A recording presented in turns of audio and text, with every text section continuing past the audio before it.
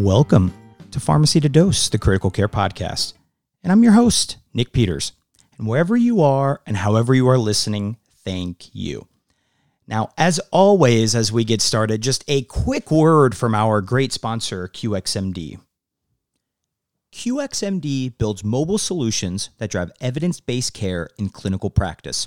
So check out Read for easy access to research personalized for you. Calculate for over 500 easy-to-use decision support tools, and Learn to earn CME online in minutes per day. Try them today at qxmd.com/apps. Again, that is qxmd.com/apps.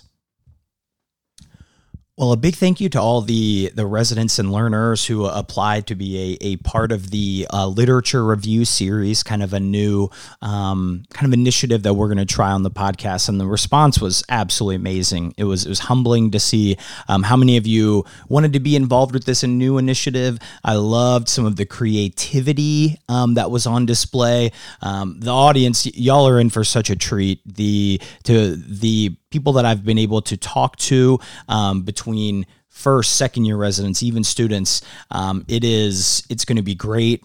I think I sent a tweet about this. The future of pharmacy is looking pretty bright from the ones that I've been able to interact with. So each episode is going to feature two guests. We have the tentative schedule for kind of 2021 planned. No spoilers now, but the one kind of sneak peek is that the first episode's planned for this month in April, so definitely stay tuned there. And today's guest, she certainly needs zero introduction with all she's done for critically ill patients in the profession of pharmacy, but for good measure, guess what? We're going to read one anyway. So Dr. Joanna Stallings is the Medical Intensive Care Unit Clinical Pharmacy Specialist at the Vanderbilt University Medical Center in Nashville, Tennessee. Now, Dr. Stallings is the pharmacist for the Post-ICU Recovery Center at Vanderbilt, the Vanderbilt Center for Critical Illness, Brain Dysfunction, and Survivorship, and the Pragmatic Critical Care Research Group. Dr. Stallings' research interests include the pharmacotherapy of agents used for analgesia, sedation, and delirium, non-pharmacologic methods used in the prevention of delirium, strategies to facilitate ventilator weaning, post-intensive care syndrome, and fluid resuscitation. She served as the SCCM ICU Liberation Committee co-chair this past year, and that's a perfect lead-in because today we are talking about one of her favorite topics, the ICU Liberation Bundle, also known as the ABCDEF Bundle. Joanna, thank you so much for joining us today. How are you? I'm doing great, Nick. Thanks so much for asking me to be on today. I'm so excited. Oh, I think it's going to be fantastic. To bring the listeners in one of our first meetings, I kind of had a little bit of an outline, and I'm guessing trying to keep this talk around an hour has probably been the biggest hurdle of all of this, because if anyone's tried to dive into the research, you've been involved in so many of the publications for it. I'm sure you could talk for hours and hours on this topic, couldn't you? You're right. It's I'm very, very passionate about it, so I feel like I could talk about it all day. Well, let's kind of dive right in here. So for those who may be unfamiliar or is kind of getting the grips on some of the things that happen within the ICU, what is the ABCDEF bundle? So the ABCDEF bundle is a bundle essentially that was developed to help implement the PAD guidelines when they came out in 2013. So the pain, agitation, and delirium guidelines. The A stands for assessing, preventing, and treating pain. B is both spontaneous awakening and breathing trials. C is a choice of sedation and analgesia. D is assessing, preventing, and treating delirium. E is early mobility and exercise. And F is family engagement and involvement. So there's a lot of history behind it. So it was initially, like I said, invented essentially to help implement the PAD guidelines, but it was revamped a little bit because there was a funder who helped, gave some money to the Society of Critical Care Medicine. He's actually the founder of Intel, and he was in the hospital with delirium. And so he was very, very passionate since he had experienced this himself with regards into the research of this. So he went to the Society of Critical Care Medicine and gave a large amount of money to have this essentially studied. And because of that, he made a couple requests. He actually was upset because when he was in the hospital, that he actually didn't get to have his family around. And so he and his wife have a foundation. His name is Gordon Moore, and his wife is Betty, so Gordon and Betty Moore. But essentially, they requested that an F be added to the bundle. So historically, it was not only the ABCDE bundle, but they had the F added. So because of that, a giant collaborative was actually put together by the Society of Critical Care Medicine, and I was invited to be on the faculty for that. So we actually did a study in over 15,000 patients looking at the implementation of the bundle, so comparing pre and post, seeing what the outcomes were with implementation of that. So now, was this something that was SCCM looking into kind of this bundle beforehand, or was this really spearheaded by Gordon Moore, kind of like you described? Was this kind of an initiative based on his intensive care stay, or is this something, did he help kind of accelerate it, but it was something that was in the works? It was in the works already, because it was how do we implement the PAD guidelines? And so that's where the ABCDE bundle had came from. And like I said, he was the one that was just responsible for adding the F and gave a donation to essentially to SCCM to form this large collaborative so that we could help implement this in several different institutions throughout the U.S. Now, you mentioned that this was created in response to help implementing the 2013 PAD or now with the updated thing, the PADIS guidelines. So do we have literature or other guidelines that help really support and justify the use of this bundle in our ICUs? Absolutely. So this has been studied actually in over 25,000 patients at this point. So the big study that I mentioned was in 15,000 patients, and it showed that by implementing the bundle, it improves, I should say, delirium and coma-free days. It also helps with ventilator-free days. It gets people out of the hospital faster, gets them out of the ICU faster. It decreases their chance of being transferred to a facility, and it also decreases their the use of restraints as well. And before that, Marianne Barnes-Daly, who is a nurse and who used to work at Sutter Health in California, she had studied this at 7 different hospitals there and had found similar outcomes. And then more recently, there was a study that actually showed that it decreased cost as well, which is exciting. So we have, just like I said, it's been studied in over 25,000 patients, and look at all the outcomes that have been helped by implementing the bundle. And not only does it have those patient-centered outcomes that we're really thinking about, but we also have the cost improvements so that our folks in the C-suite were able to kind of justify some of the costs that may go into this. So you're making a strong case really that this bundle is more of should be kind of a standard of care for patients who are receiving mechanical ventilation, who are intubated. But I'm guessing that it's still being adopted by hospitals and health systems across the country. What would you say are barriers to implementation? And then from that, my only follow-up is, how many of those are more perceived barriers, things that people think are going to make this bundle complicated when it turns out, maybe not so much? Okay, that's a great question. I think the biggest barrier, honestly, is that it's overwhelming if you look at it. It's a number of steps, right? It's 6 different parts, and people just are like, oh my goodness, how on earth are we ever going to do this? And so I think when we're recommending this to people and helping to implement this, you got to start small. So you can pick one letter to start with, try it in a couple patients, and then once people see how effective it is, then they're going to be wanting to do this on everybody. And then you go to the next letter. You can't try to tackle it at once, and you can't try to tackle it in every patient, or it's going to fail. It's going to be too overwhelming. So I think that's probably the biggest barrier, is if you attack it wrong. I think the second biggest barrier is that you've got to have a local champion, right? Just because I know I can speak to this personally, and I think that all the different listeners to this podcast can also probably attest to this, that like in our medical ICU of Vanderbilt, there is a huge turnover of nurses, and it's not that they don't love working in the medical ICU, but a lot of them go to school to become nurse practitioners or nurse anesthetists, and so they don't stick around that long. And then you have medicine residents who are cycling through the NICU, and they're there for like 2 weeks, right? And so there's tons of learners coming through the NICU.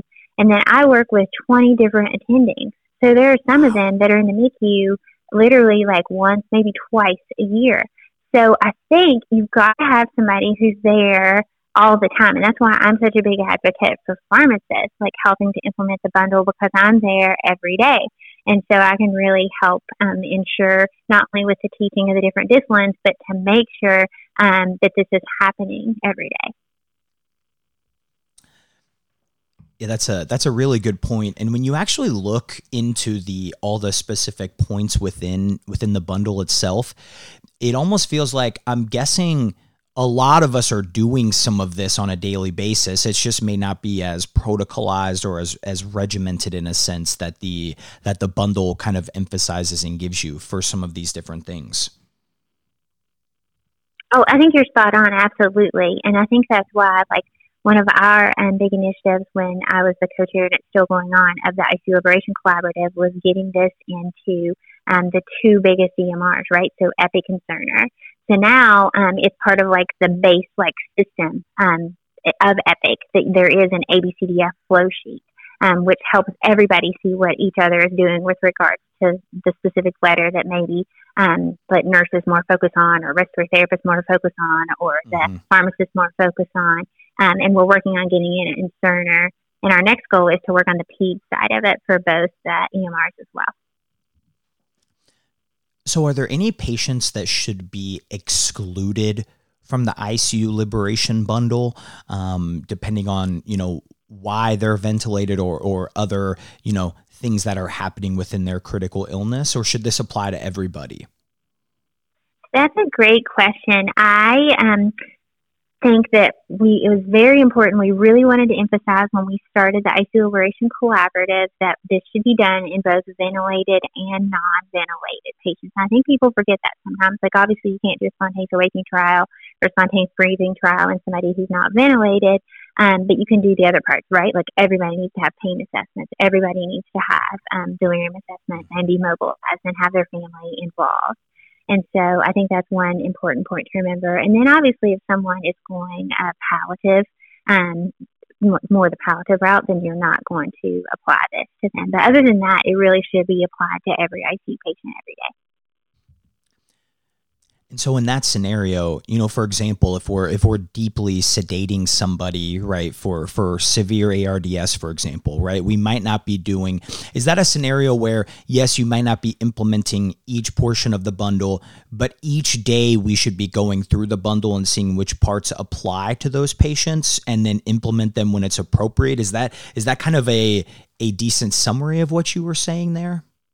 Absolutely. You were spot on. You still, these are absolutely, that's one of the niches that's at highest risk, right, for us forgetting them, we still have to think about every letter in them every day and make sure that they do have adequate pain control and that we are assessing whether or not it is safe to turn off their sedation and analgesia every day.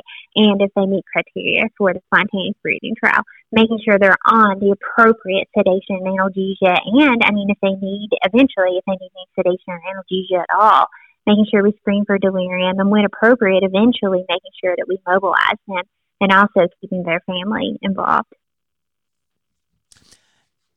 Now you've hit some really great points talking about some of the different portions of the bundle. So I think let's dive in here and let's kind of talk about some questions or maybe discussion points on specifically, we'll kind of focus on each letter within the bundle. So we'll start, we'll go top to bottom. We'll start with the letter A, assessing pain. And analogous sedation is something that, maybe a new term or phrase to some, or maybe something that for people who have been practicing for a long time was something that, we had to learn and kind of implement into our kind of treatment regimen for critical care patients. But what does analogous sedation mean? Well, essentially, it really means that, Thomas Strom is who gets credit for this term. So he did a study a few years ago, essentially, that he compared continuous infusion of propofol compared to intermittent doses of morphine, and found that the people that got the intermittent doses of morphine, which was called like no sedation, essentially got off the vent faster. And so analgesic sedation means essentially using pain meds not only for their analgesic properties, but also for their sedative properties as well. So when I'm teaching my students or residents or even medicine residents on rounds about this, I always tell them that the PAD and the PADIS guidelines are not called that by coincidence, because if you don't treat pain, then your patient can get agitated, your patient can get delirious too. And so we always want to think about treating pain first. So what are some common misconceptions about analogous sedation, or maybe just more broadly saying on kind of the treatment or prevention of pain? Because I know the first time that I recommended, just like in that scenario of just intermittent opioid dosing or things for sedation for a ventilated patient, I got a strange look the first time, and I'm guessing you probably do as well when that happens. So what are some things, some misconceptions we can lay to rest here? Well, I think there's a lot of things that we could talk about with this. So I think that quite often patients do okay with just intermittent doses of analgesics. And so kind of how I usually handle it is if they need more than 3 doses in an hour, then we'll put them on a continuous infusion. I think that on the flip side, I think that sometimes we're guilty, maybe more in the medical ICU than other units. I think it's more obvious in other units like trauma or CV surgery or surgical ICU that patients have like overt sources of pain, like it's very obvious, like they have fractures or they have a burn, versus in the medical ICU, I feel like sometimes we forget about their pain unless it's like rip-roaring pancreatitis, but all these patients have sources of pain, like they're intubated, the bed's uncomfortable, they have a Foley catheter in, we're testing their blood glucose, they might have a chest tube, like there's so many different sources of pain. So I feel like people forget that sometimes. They think that, hey, maybe they don't need pain meds necessarily, but I think that, like you had attested to, I think analogous sedation is very important, because sometimes if you treat their pain, then they don't need their agitation treated. And I think it's also important to remember that opiates absolutely are the gold standard that we want to think about with regards to treating pain in the ICU per the PAD guidelines. But I also think that in the PADIS guidelines, that they extensively review all the non-opiate therapies you can use with regards to treatment of pain, and we can't forget that. I think it's very important that we remember that scheduling acetaminophen in the background of these people is quite helpful, and that quite often, especially with COVID now in particular, like that we have like neuropathic pain meds that are quite effective in these patients as well. And I think that it's just important to remember that opiates are important, but that we need to have some other non-opiate therapy in the background to help decrease utilization of those. I love that you highlighted the challenge of recognizing pain less in the surgical patients where, they just had a thoracotomy, or we know that they have, an open tib-fib fracture, where we know those sources of pain. And I think a lot of the literature shows that some of the things that we would consider more routine things within the ICU, turning, placing or removing chest tubes, some of those things, we may underestimate the amount of pain that those can cause. And sometimes just the breathing tube itself can cause pain. Maybe it was a traumatic intubation, for example. So I think that's a really good point to highlight, that pain, these patients may be experiencing pain whether we may be acutely aware of it or not. Agreed. I think it's a big problem. And I also think that when we do put these people on opiates, that the other thing that we need to remember is, now I'm a little biased here because I'm from Tennessee, so we're one of the worst states with regards to the opiate epidemic, but I also think that long term we need to be thinking about that as we are transferring patients, if we're extubating them, as we're transferring them to the floor, and things that we need to remember to minimize that, just because we don't want to contribute to that when it's not needed as well. create plans for kind of titrating down or creating, kind of little mini power plans or things to help wean off of those things so that we're not kind of contributing to the problem. I think that's important. I'm in Indiana, so we certainly have our own issues, but I think no matter what state you're in, I think that's something that's at the forefront of everyone's mind. I completely agree. Agree. So the importance of pain, we understand that, assessing and treating that pain for A. Now let's kind of shift here to B for a second and talk about our SATs and SBTs. So why are spontaneous awakening and breathing trials so important? And maybe, what happens when we do an awakening and breathing trial for the patient? Like, walk us through kind of what does that mean in the patient's kind of day-to-day world in their morning? Okay.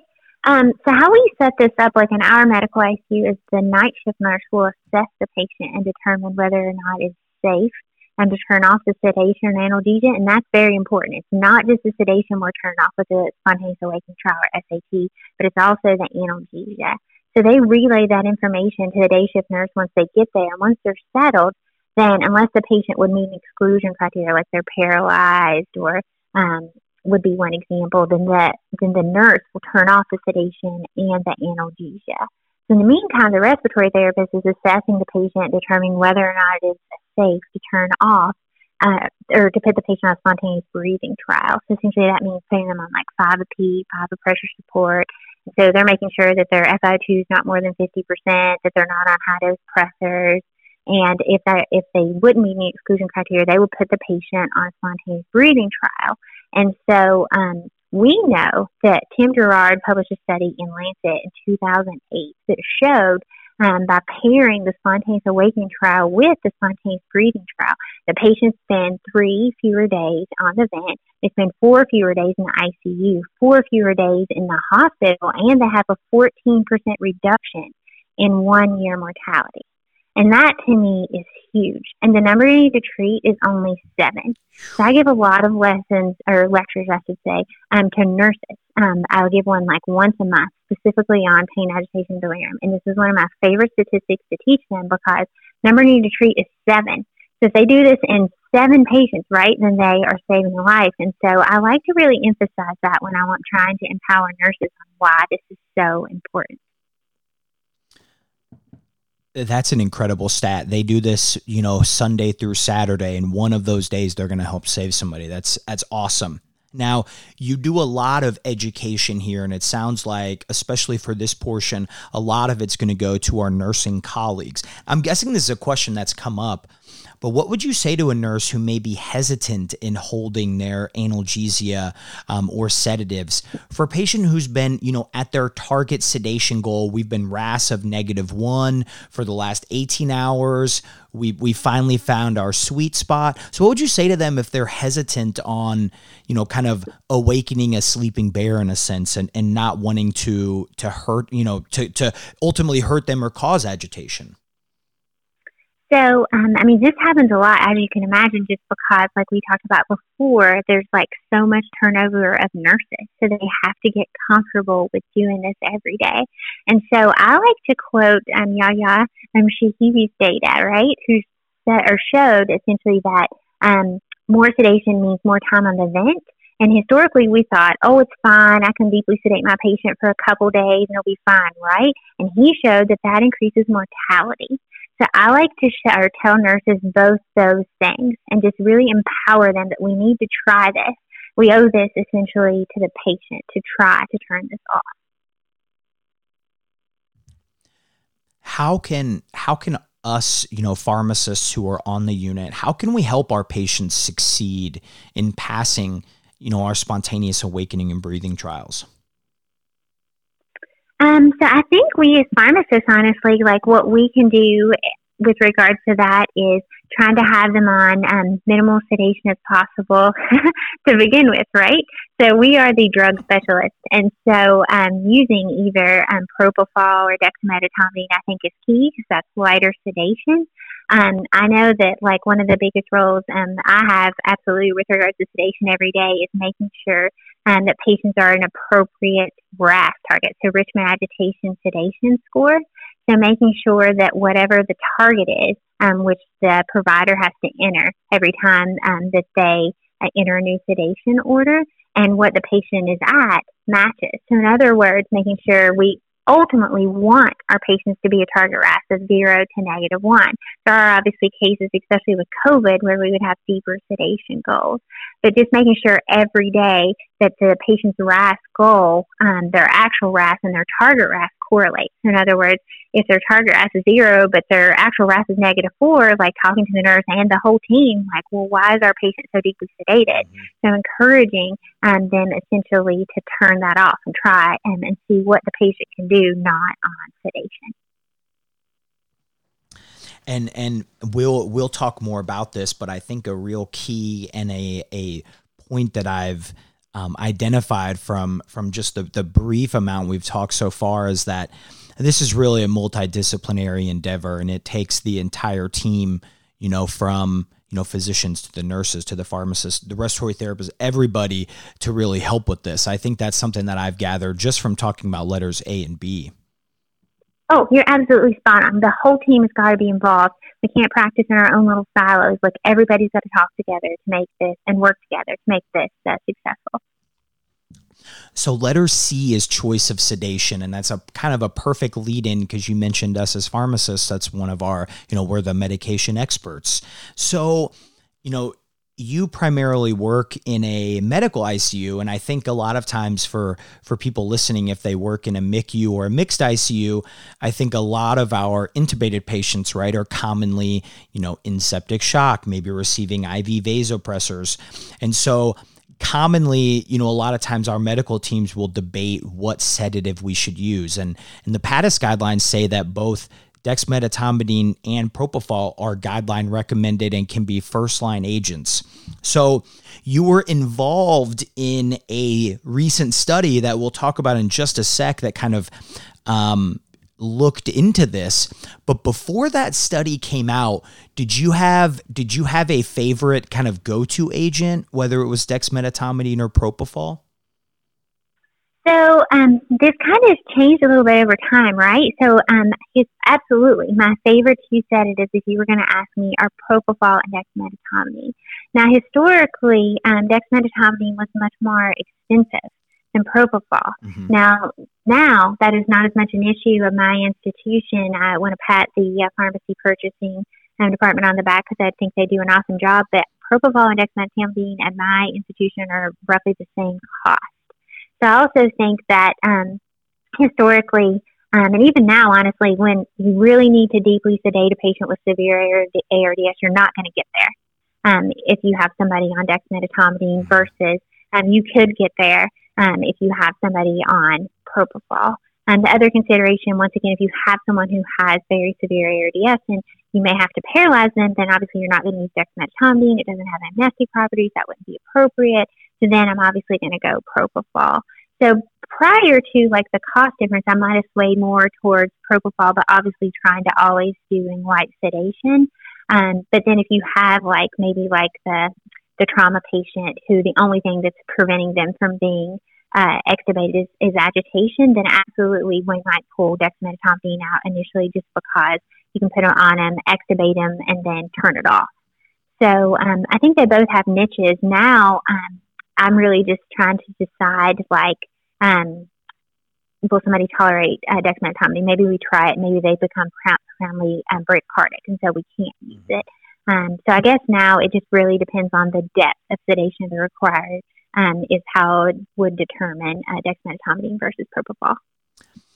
So you were a member of the research group. The things that you all are doing at Vanderbilt is just amazing to all of us on the outside looking in. And one of the most recent studies that was I think I'm using the terminology right, one of the late breaking studies at the SACM Virtual Congress this year was the MENDS 2 study.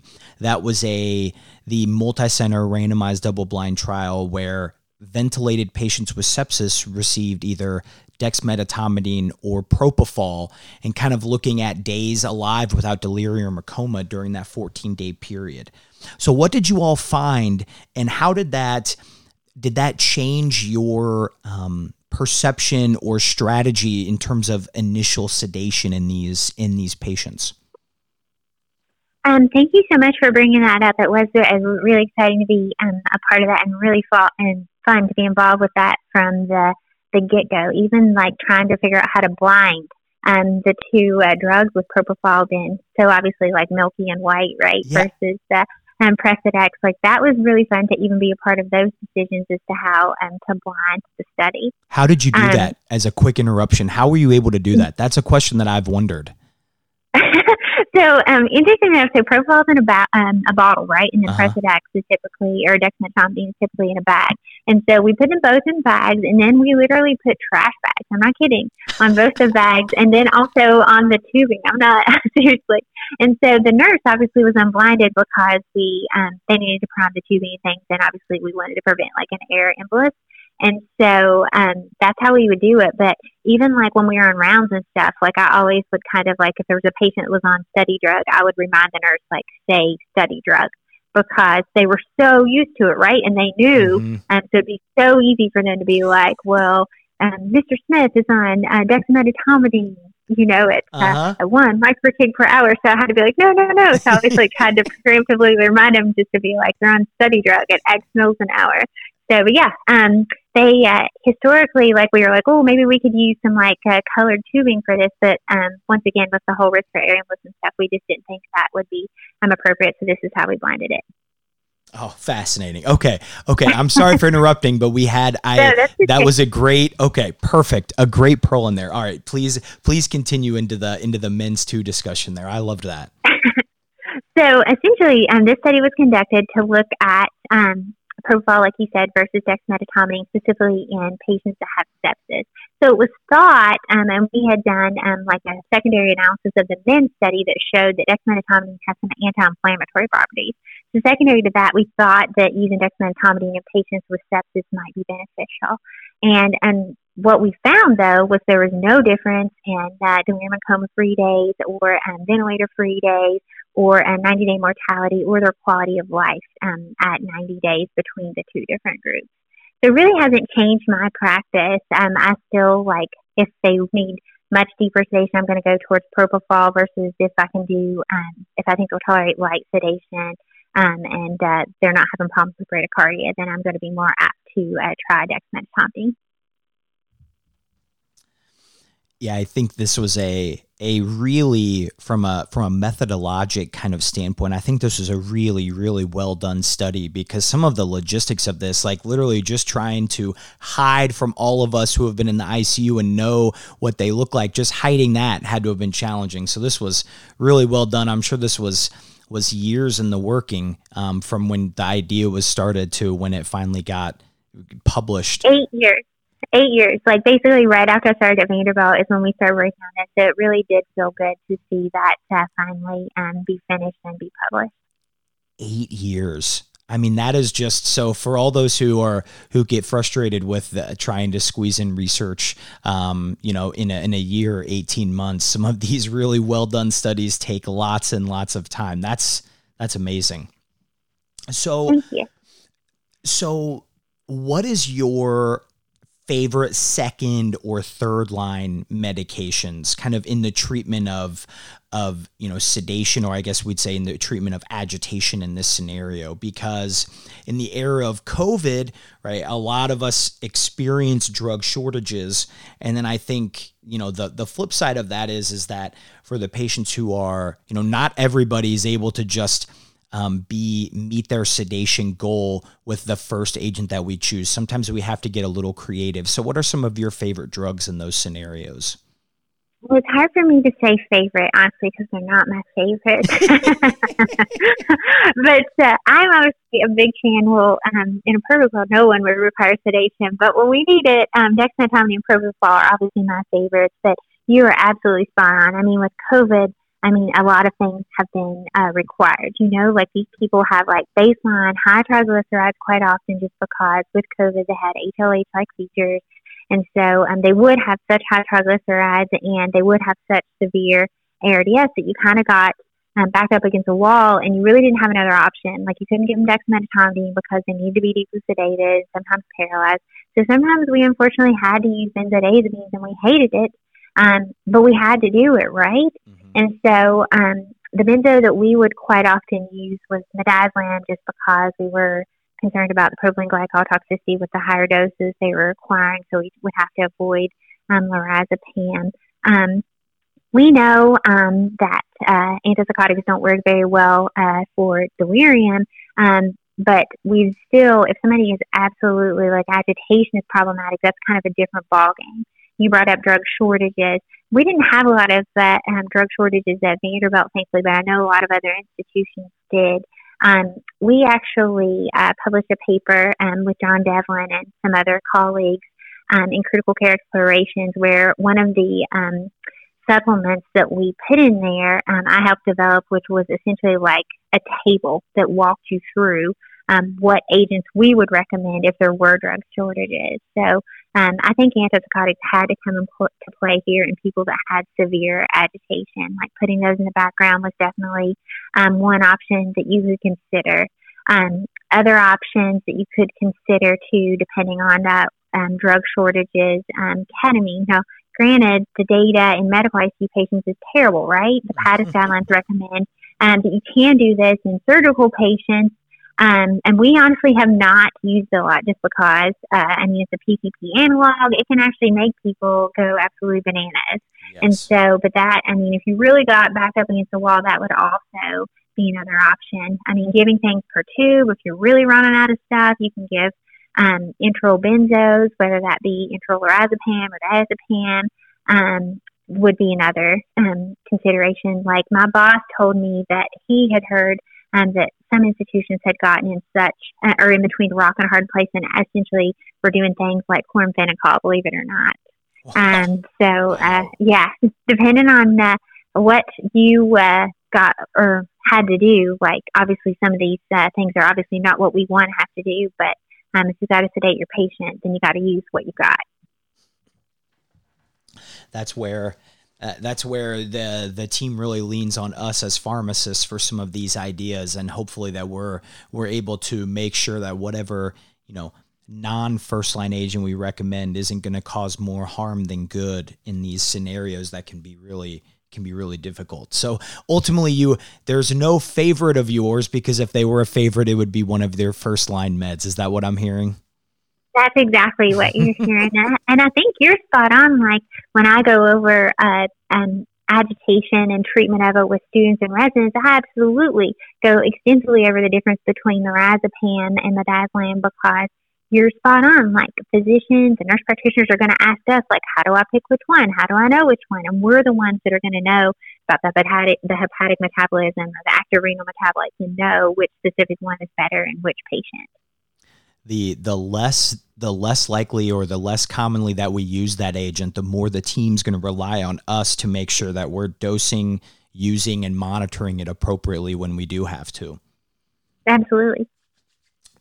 Now, this is one of those scenarios where I think I remember in school, if I didn't know an answer, I'd skip that question, because sometimes you'd find the answer to them in the text a little bit later. So I feel like we might have given this away a little bit, but in terms of, we're going to move to D in terms of delirium here.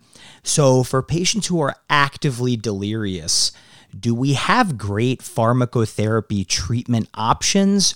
Or is it really that the primary focus really should be on prevention of delirium?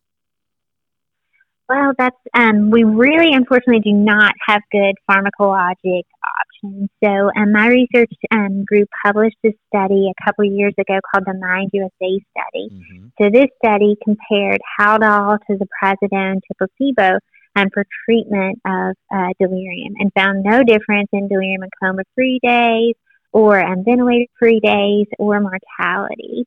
And so, this has been done, given antipsychotics for delirium has been done for like 50 years, right? And so it's always interesting to see something that we knew, everyone knew was absolutely the right thing to do, get thrown out the window. So, no, I think unfortunately right now we don't have a good pharmacologic agent for the treatment of delirium. I think that when I'm teaching people about delirium, both prevention and treatment, we also know antipsychotics don't work for prevention of delirium either, based off the REDUCE study and the HOPE ICU study. But I like to teach the mnemonic Dr. Dre, where the first DR stands for disease remediation. So you think about treating their sepsis or their heart failure, their COPD, and then the next is drug removal. So stopping, don't give benzos and stop their sedation every day, and don't give anticholinergics in the ICU. They don't need their allergy med, or they don't need their med for overactive bladder. They have a Foley catheter, and minimizing steroids as much as possible. And then the E standing for environment. So helping normalize their sleep-wake cycle, and also giving the patient their hearing aids or their eyeglasses are, I think, key things that we can do for both prevention and for treatment of delirium. Yeah, this is where none of these are glamorous interventions or things that, I think a lot of us will recommend, we'll have antibiotic changes or sedation changes, and they're kind of big moves. But some of these they're less in the spotlight, but so important. So thinking of home meds, and not only that, but you mentioned the sleep-wake cycle. We've had Mojdeh Heavner on talking about, do they really need their guaifenesin at 2 a.m. just because we decided to order Q6 at 8 a.m., right? And so thinking of retiming and some of those things, and just doing it all we can non-pharmacologically. Drugs aren't always the answer, and I think delirium is the perfect example for that. I agree with you. I mean, constipation can cause delirium, right? Yes. And so talking about non-glamorous, bowel movements, I don't think you can get less glamorous than that. But that's huge. That's so important, right? Like, if your patient's not having bowel movements, you could be contributing to delirium. I've said this to a student before. I said, hey, how agitated would you be if we haven't had one in a week? Right, which is that's the issue that patient was having. Yes, I completely agree on all fronts. So prevention is key here.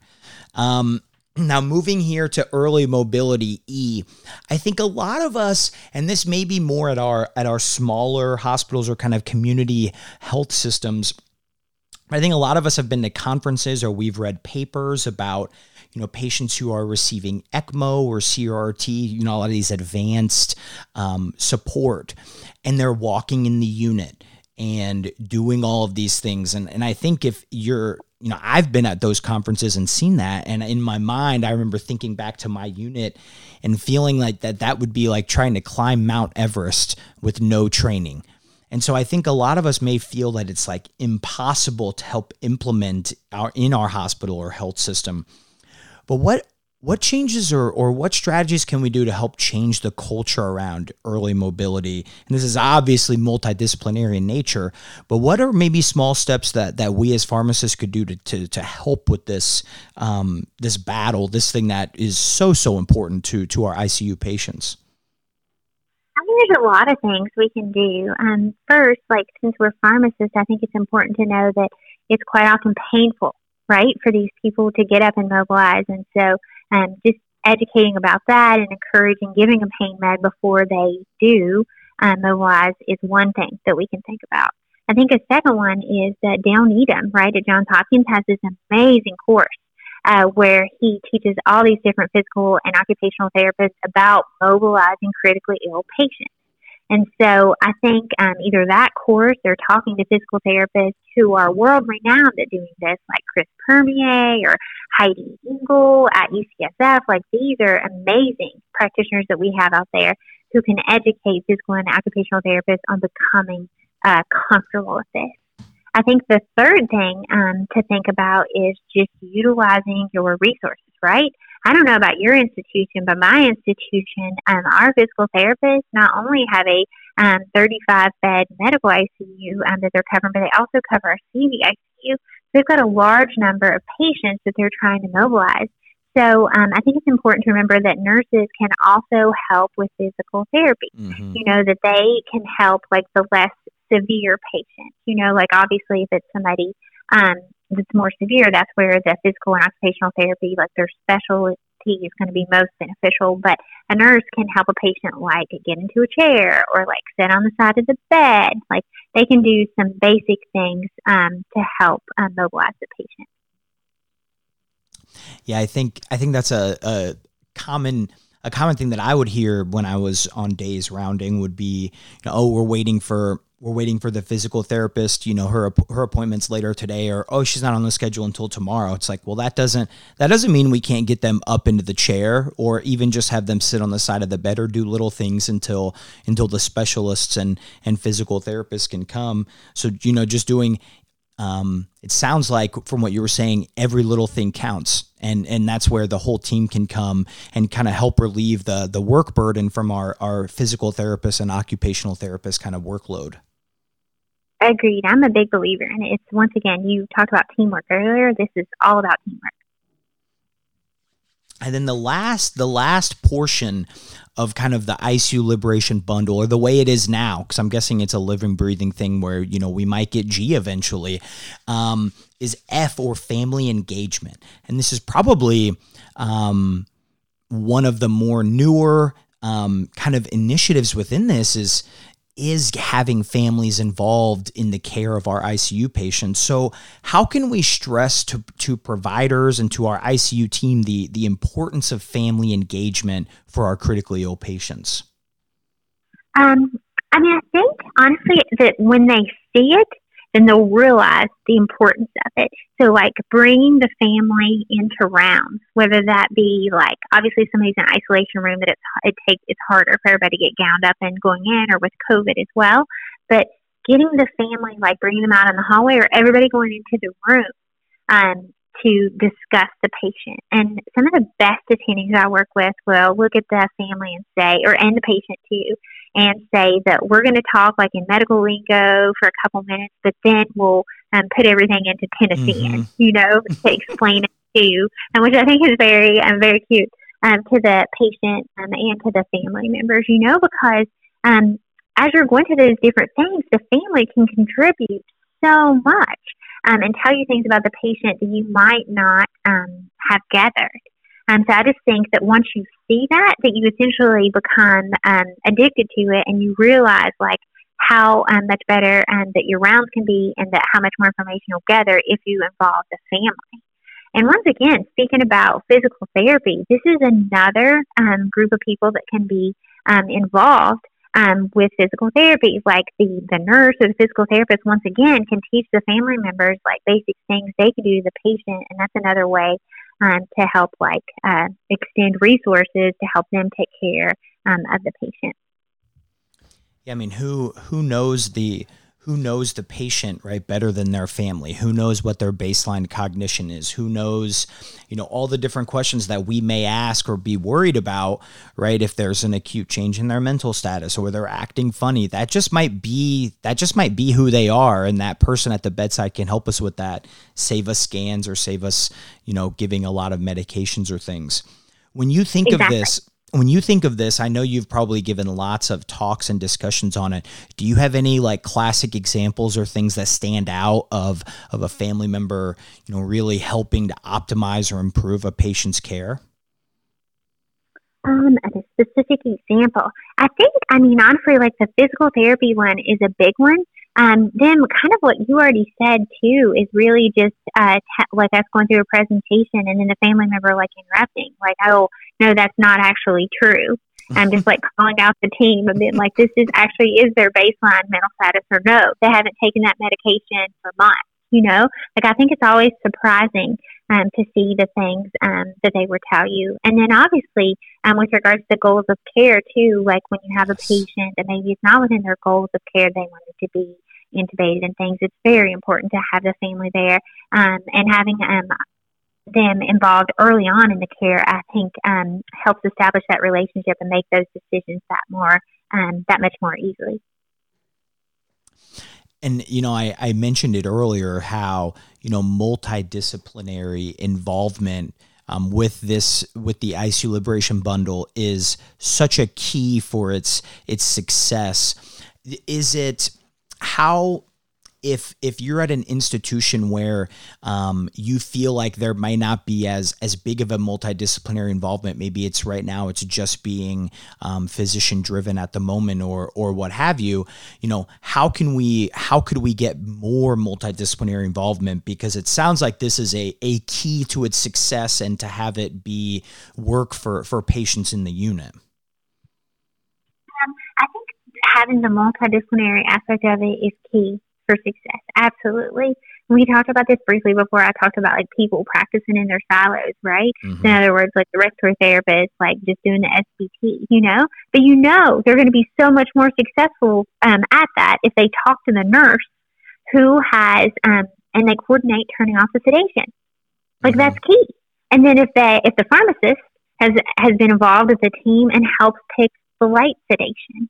I mean, that's just one example of 3 different key players on the team being involved, so that essentially each element can be optimized, and once that happens, then we're going to be able to mobilize the patient easier. So that brings in like PT and OT. So I think really just emphasizing that to each different discipline and giving them specific examples so they understand that they can't just practice in their own corner, that we have to talk to each other. And that's why that multidisciplinary rounds are so important, and so that we go through each of these different letters and we talk about giving the pain med before the patient mobilizes. So that's like multiple different disciplines there, like trying to figure out what the best pain med is, and then a physician or a nurse practitioner or a physician assistant ordering it, and then the physical therapist mobilizing patient. I think that's how you essentially optimize the bundle. I'm glad you brought up rounds, because this almost feels like the Liberation Bundle almost feels like a testament to the importance of multidisciplinary rounds to really ensure that you're getting a multidisciplinary approach and involvement for the care of these patients. What do you think about that? Oh, I think you're absolutely spot on, because I think even on our round sheet that we have, so we're, I think one of the keys, if you ask me, like how to optimize multidisciplinary rounds, is to have the nurse, not the first day, because obviously you need the whole background story of what happened to the patient. But how we do multidisciplinary rounds is the resident will kind of give the events from overnight after the first day, and then the nurse presents. And so they have this sheet that they present from, and the whole first column of that is the A through F bundle.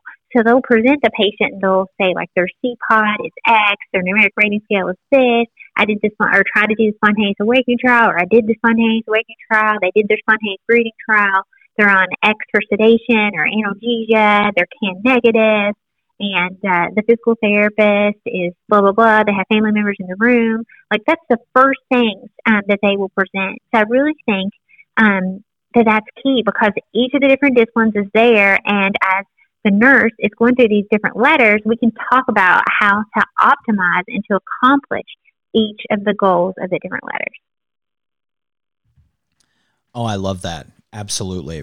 Now, we're talking about this kind of post those COVID spikes that kind of happened mainly in 2020. Some of us, carried over to 2021. From your experience with it, why did it feel harder to complete and implement the bundle during our COVID peaks and our spikes? Because I feel like, reflecting back on the things that you've talked about in here and thinking about our COVID patients, it felt like a lot of those things didn't necessarily get carried forward for some of our COVID patients. I mean, this is a great question. I'm really glad you asked me this question. So I think there are a lot of reasons that people were not carrying out the ABCDF bundle during COVID. So I think the first big reason is just the lack of PPE, or this concern that we weren't going to have enough PPE. So I think with regards to going through the different letters, like the letter A, right, we have to assess patients for pain. So if PPE was a concern, honestly, we had to assume these patients were in pain because they had a lot of reasons to be in pain. And so, and hopefully like getting to do pain assessments, but if you couldn't do them as much as normal, then trying to do like scheduled Tylenol. And once again, neuropathic pain was a big deal in these patients, so providing them with neuropathic pain meds. I think those were key things with regards to letter A. And letter B, spontaneous awakening trials, these patients that had severe ARDS with COVID, then some of them required really deep sedation, but that still was no excuse to not talk about it every day on interprofessional or multidisciplinary rounds and say, okay, can we try to lighten up the sedation? We absolutely had to talk about it every single day. And I don't know what your experience was in COVID, but there was, we at one point had gotten so many COVID patients that there was one team that was essentially like, I didn't know who was going to show up. Like it was, we might have had an orthopedic resident and an ophthalmology resident and a CVICU provider. Like it was people from all over the hospital. And this was changing every couple days. So and a lot of them were some of them were honestly interns too. So not only had they just started, but they didn't have a lot of experience in the ICU. So I thought more so than ever, it was really important to have someone there that had been around this a lot and knew how important the ABCDF bundle was, and to make sure to discuss this every day on patients to make sure that we tried to turn off their sedation if we could. And then the spontaneous breathing trials, once again, looking at the safety screen, if they met criteria, you still got to try it. You absolutely have to try it in these patients. The letter C, I mean, we could talk for hours on how important the pharmacist's role was, and is still in some places, with regards to choosing the appropriate sedation in these patients, not only due to the drug shortages, but we already talked about that absolutely we want these people on as light a sedation as possible. And then also thinking about the ones that we had to have paralyzed, making sure that we were checking triglycerides with propofol, and if we had to put them on a benzo, we put them on the appropriate one.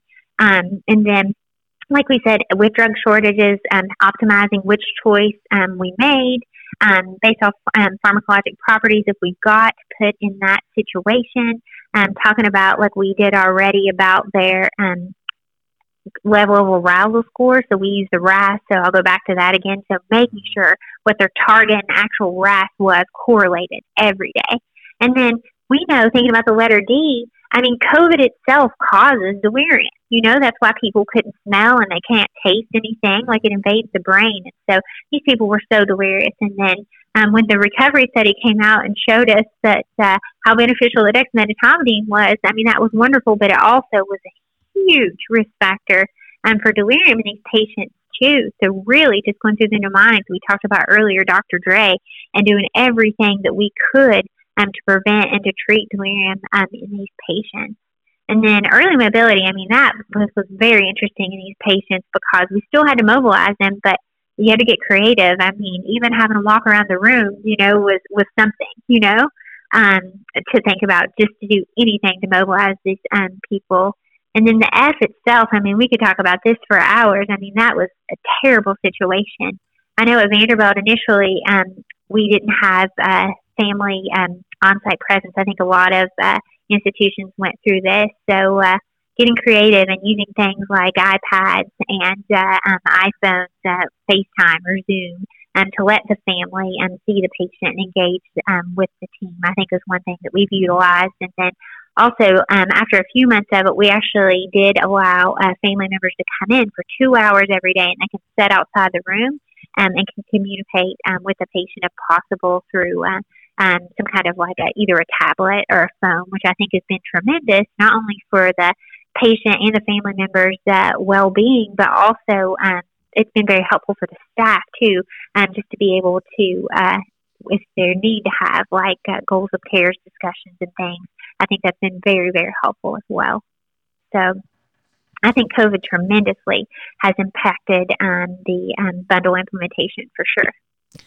Yeah, the thing that stood out to me, so I wasn't necessarily on a COVID unit, but the two things that stood out to me, kind of from more of like the outside looking in, was, you know, I think these patients, they would, you know, any change felt like they would just have precipitous drops in their oxygen and their hypoxia.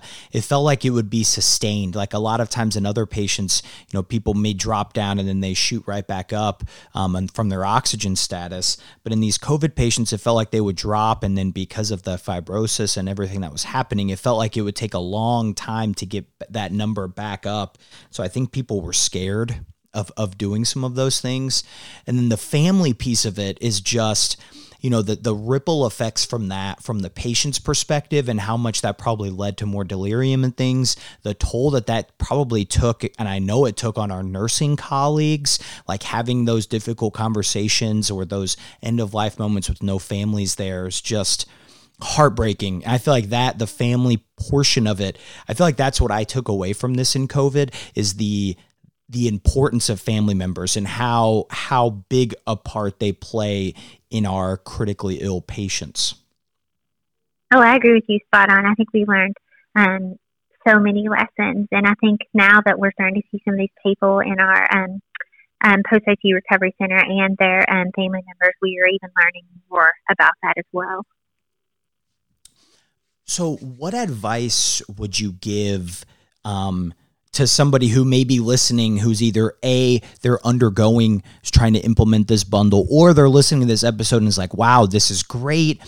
I can't believe our ICU doesn't do that. This is what I want to be working on through the year. What advice would you give to those who are really looking to implement and start the use of the ABCDF bundle in their ICU? I think I would give a couple points of advice. I would say, kind of what I said earlier, is that you want to start small.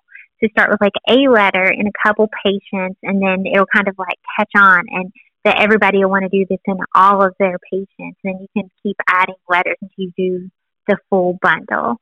And I think really for people just to not get discouraged, because this is a lot, but it's so worthwhile, to do this. And to not forget that you got to constantly keep teaching with this. Like we were talking about COVID before, we had so many new nurses, and we had nurses from all over the hospital, not just NICU nurses, but from every ICU. We had floor nurses, we had travelers.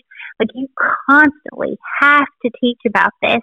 Make sure that they understand how to do a CPOT, how to do the CAM ICU, how to do a spontaneous awakening trial, etc.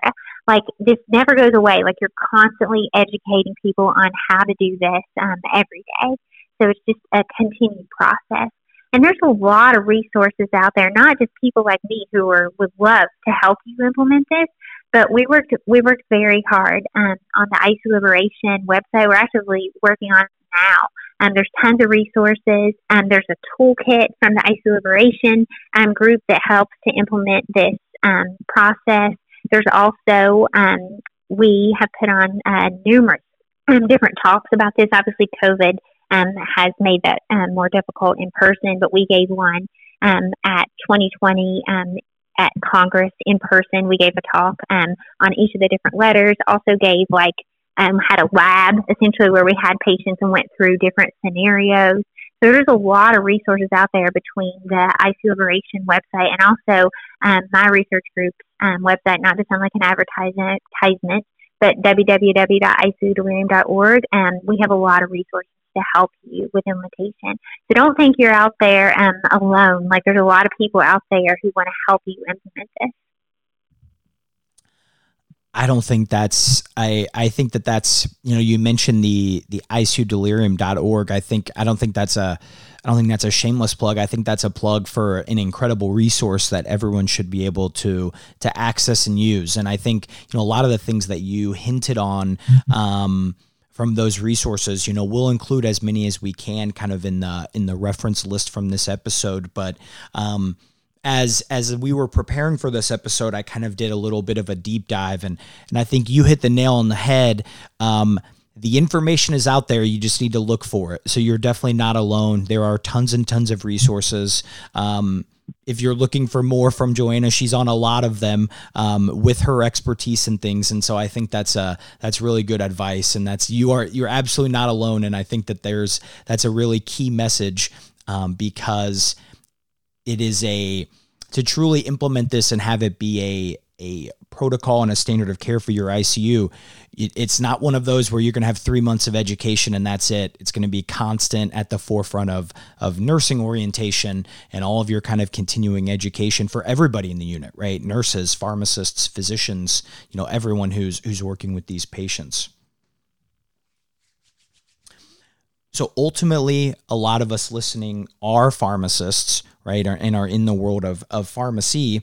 So ultimately, what would you, if you had to narrow it down and maybe pick a couple things, what would you say is the pharmacist role in a successful ICU liberation bundle kind of implementation and execution? I like to teach residents and students when I'm educating them about this. I like to remind them that they can help with every letter of the bundle. I feel like pharmacists get niched into the letter C because that's kind of our baby, the choice of analgesia and sedation, and that is our area of specialty, but absolutely they can help with every letter. It's important that they recognize that if the pain assessment is not presented on rounds, that they ask for it. Like, what is the patient's CPOT, or what is their numeric rating scale, or helping to optimize like what the patient's analgesia is. And then also thinking about, or analgesics, I should say, to treat their pain, helping to select those. And then also, I play a huge role every day with regards to our spontaneous awakening trials. Like the nurses know when they see me, like quite often, like people laugh, but this is true. They're like, okay, I'm going to document it. That's what they'll say because they know that I'm going to ask them about the spontaneous awakening trial every day. And so I think the pharmacists, like I said, I think they can be the local champion to help implement this because, once again, that's kind of our thing, right? Sedation, analgesia, so making sure that that's talked about on multidisciplinary rounds every day and ensuring that if it's appropriate, we turn off the sedation and analgesia to help ensure that the spontaneous breathing trial will be more successful.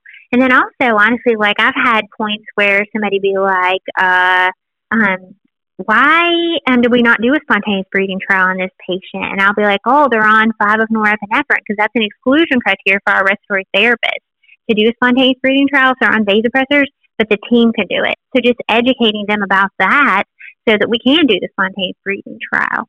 And I think everybody knows our role with regards to letter C. The letter D, once again, making sure that CAM ICU is discussed and that we are doing everything we can to prevent delirium, like going through the Dr. Dre, making sure that it's not uncommon for me to ask the nurse, like, hey, will you turn the lights on? And then you were talking about sleep before, making sure that we do everything that we can to optimize sleep, talking about hearing aids, eyeglasses, etc. Like pharmacists can play a huge role there. The letter E, like I'll never forget the first time I asked about early mobility on rounds. I said, hey, can we order PT? And the resident looked at me and said, this patient isn't on warfarin.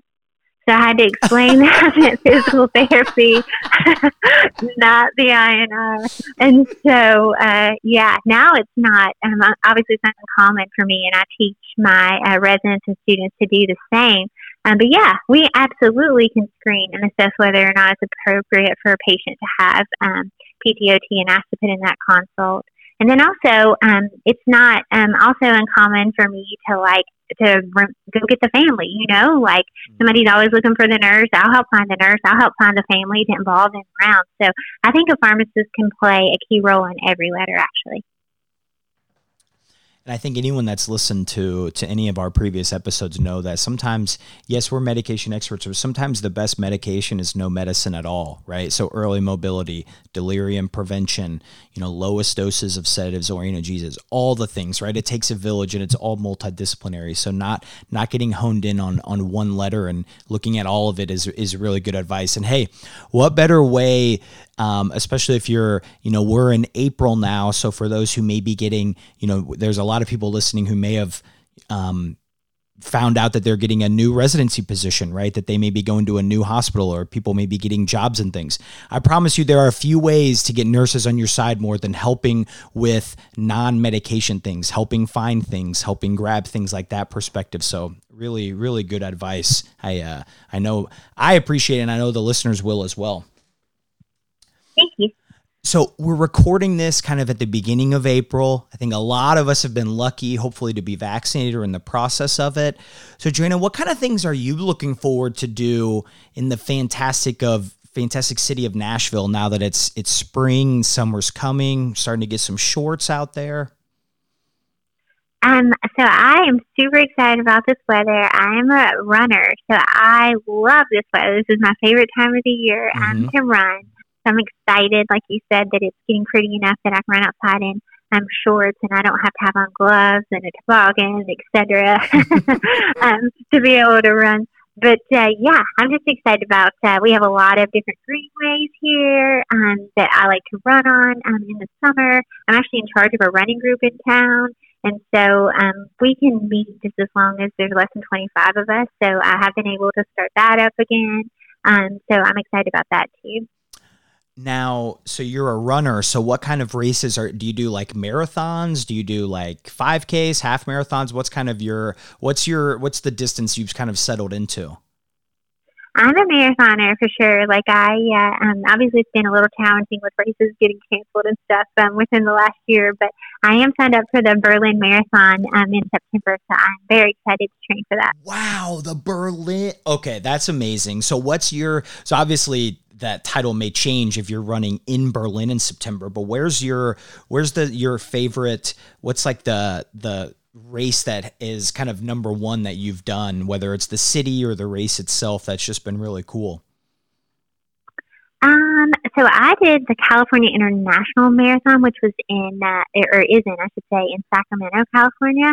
And it was just amazing. It's really pretty. The course is point to point. Just the crowd is just really energizing. And it was really fun to go and to run that one. So I think that's probably been my favorite. Oh, that sounds amazing. Which sounds like, unless it's an absolute just awful weather day, it sounds like, I'm guessing Berlin will probably go to the near top of that. Wow, that's going to be absolutely amazing. So do you have any? Yeah. Go ahead. I was going to say, yeah, I'm very excited about it. So do you have any? Have you had any kind of horror stories in a race of like you're running and it was just like 10 degrees, or maybe it was just like pouring down rain at all? Or have you gotten kind of lucky on your race days? I think every runner's got crazy stories. So I've learned a lot about myself. I've only actually ran for like the last 4 years, and so I'm relatively new to running, but I absolutely love it. But since I think I got started in running maybe a little later than some people, I've kind of I guess I didn't know some of the things that people that started earlier knew. So I had a couple injuries. So I actually ran a half marathon with a tibial stress fracture and didn't know it. What? So yeah, I had no idea.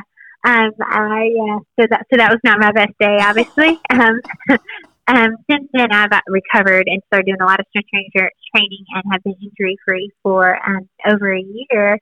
So I feel really good about that. But yes, that was not a very good day. Wow. Did you just think it was did you think you were just having really bad shin splints? I didn't know. It didn't hurt that badly. I could feel like a little bit of but it wasn't severe. Something was wrong. Like I could not run like I normally would, and was like, what on earth is happening? And then, but I was having some pain, and so I went and saw my physician, and sure enough, I had a stress fracture, and I was surprised and obviously very frustrated. But yeah. Wow, that just shows your determination. The fact that you did a half marathon on top of that, that's incredible. We did. I've done 2 marathons, and the last one that I did was the Marine Corps Marathon out in Virginia, and this was right before. Yeah, that's a good one. It is. It was great, except for the fact that when I say it poured down rain, it was pouring down rain. Like my feet were completely soaked, and it's the Marine Corps Marathon. So it's raining, and what are people doing? They're doing like the hoorah. They're just going absolutely nuts. But the problem is, if it would have rained the whole time, we would have been fine. But like halfway through, it completely stopped, and then it got completely sunny. So my wet feet just turned into, they look like just raisins. Yeah. So, oh my goodness. So I found out that my application to the Chicago Marathon in October got accepted. So, in the words of my wife at the end of that race, she goes, well, every race you do now will be easier than this one. So we will be putting that one to the test. That's so exciting. Congratulations. That'll be so fun. Yeah, it's nice. You mentioned going to other cities. It's nice when you do it. Interested in running and things. It's a cool way to explore different cities. And Chicago, New York, Boston. If you're ever able to get able to do some of those, it's one of those opportunities. It's hard to say no to. Agree. Well, Joanna, thank you so much for joining us today. Kind of bringing along a lot of your expertise on some of the bundle and challenges that may arise from it. I know I learned a lot. I know tons and tons of people probably did as well. And I really appreciate your time in joining us. If anyone's looking to get in touch, you are on Twitter, right? It's at Joanna CC Farm D. So are you okay if people reach out to you on Twitter if they have questions or want to say thanks? Absolutely, I'd be happy to help. Perfect. Well, Joanna, thanks again.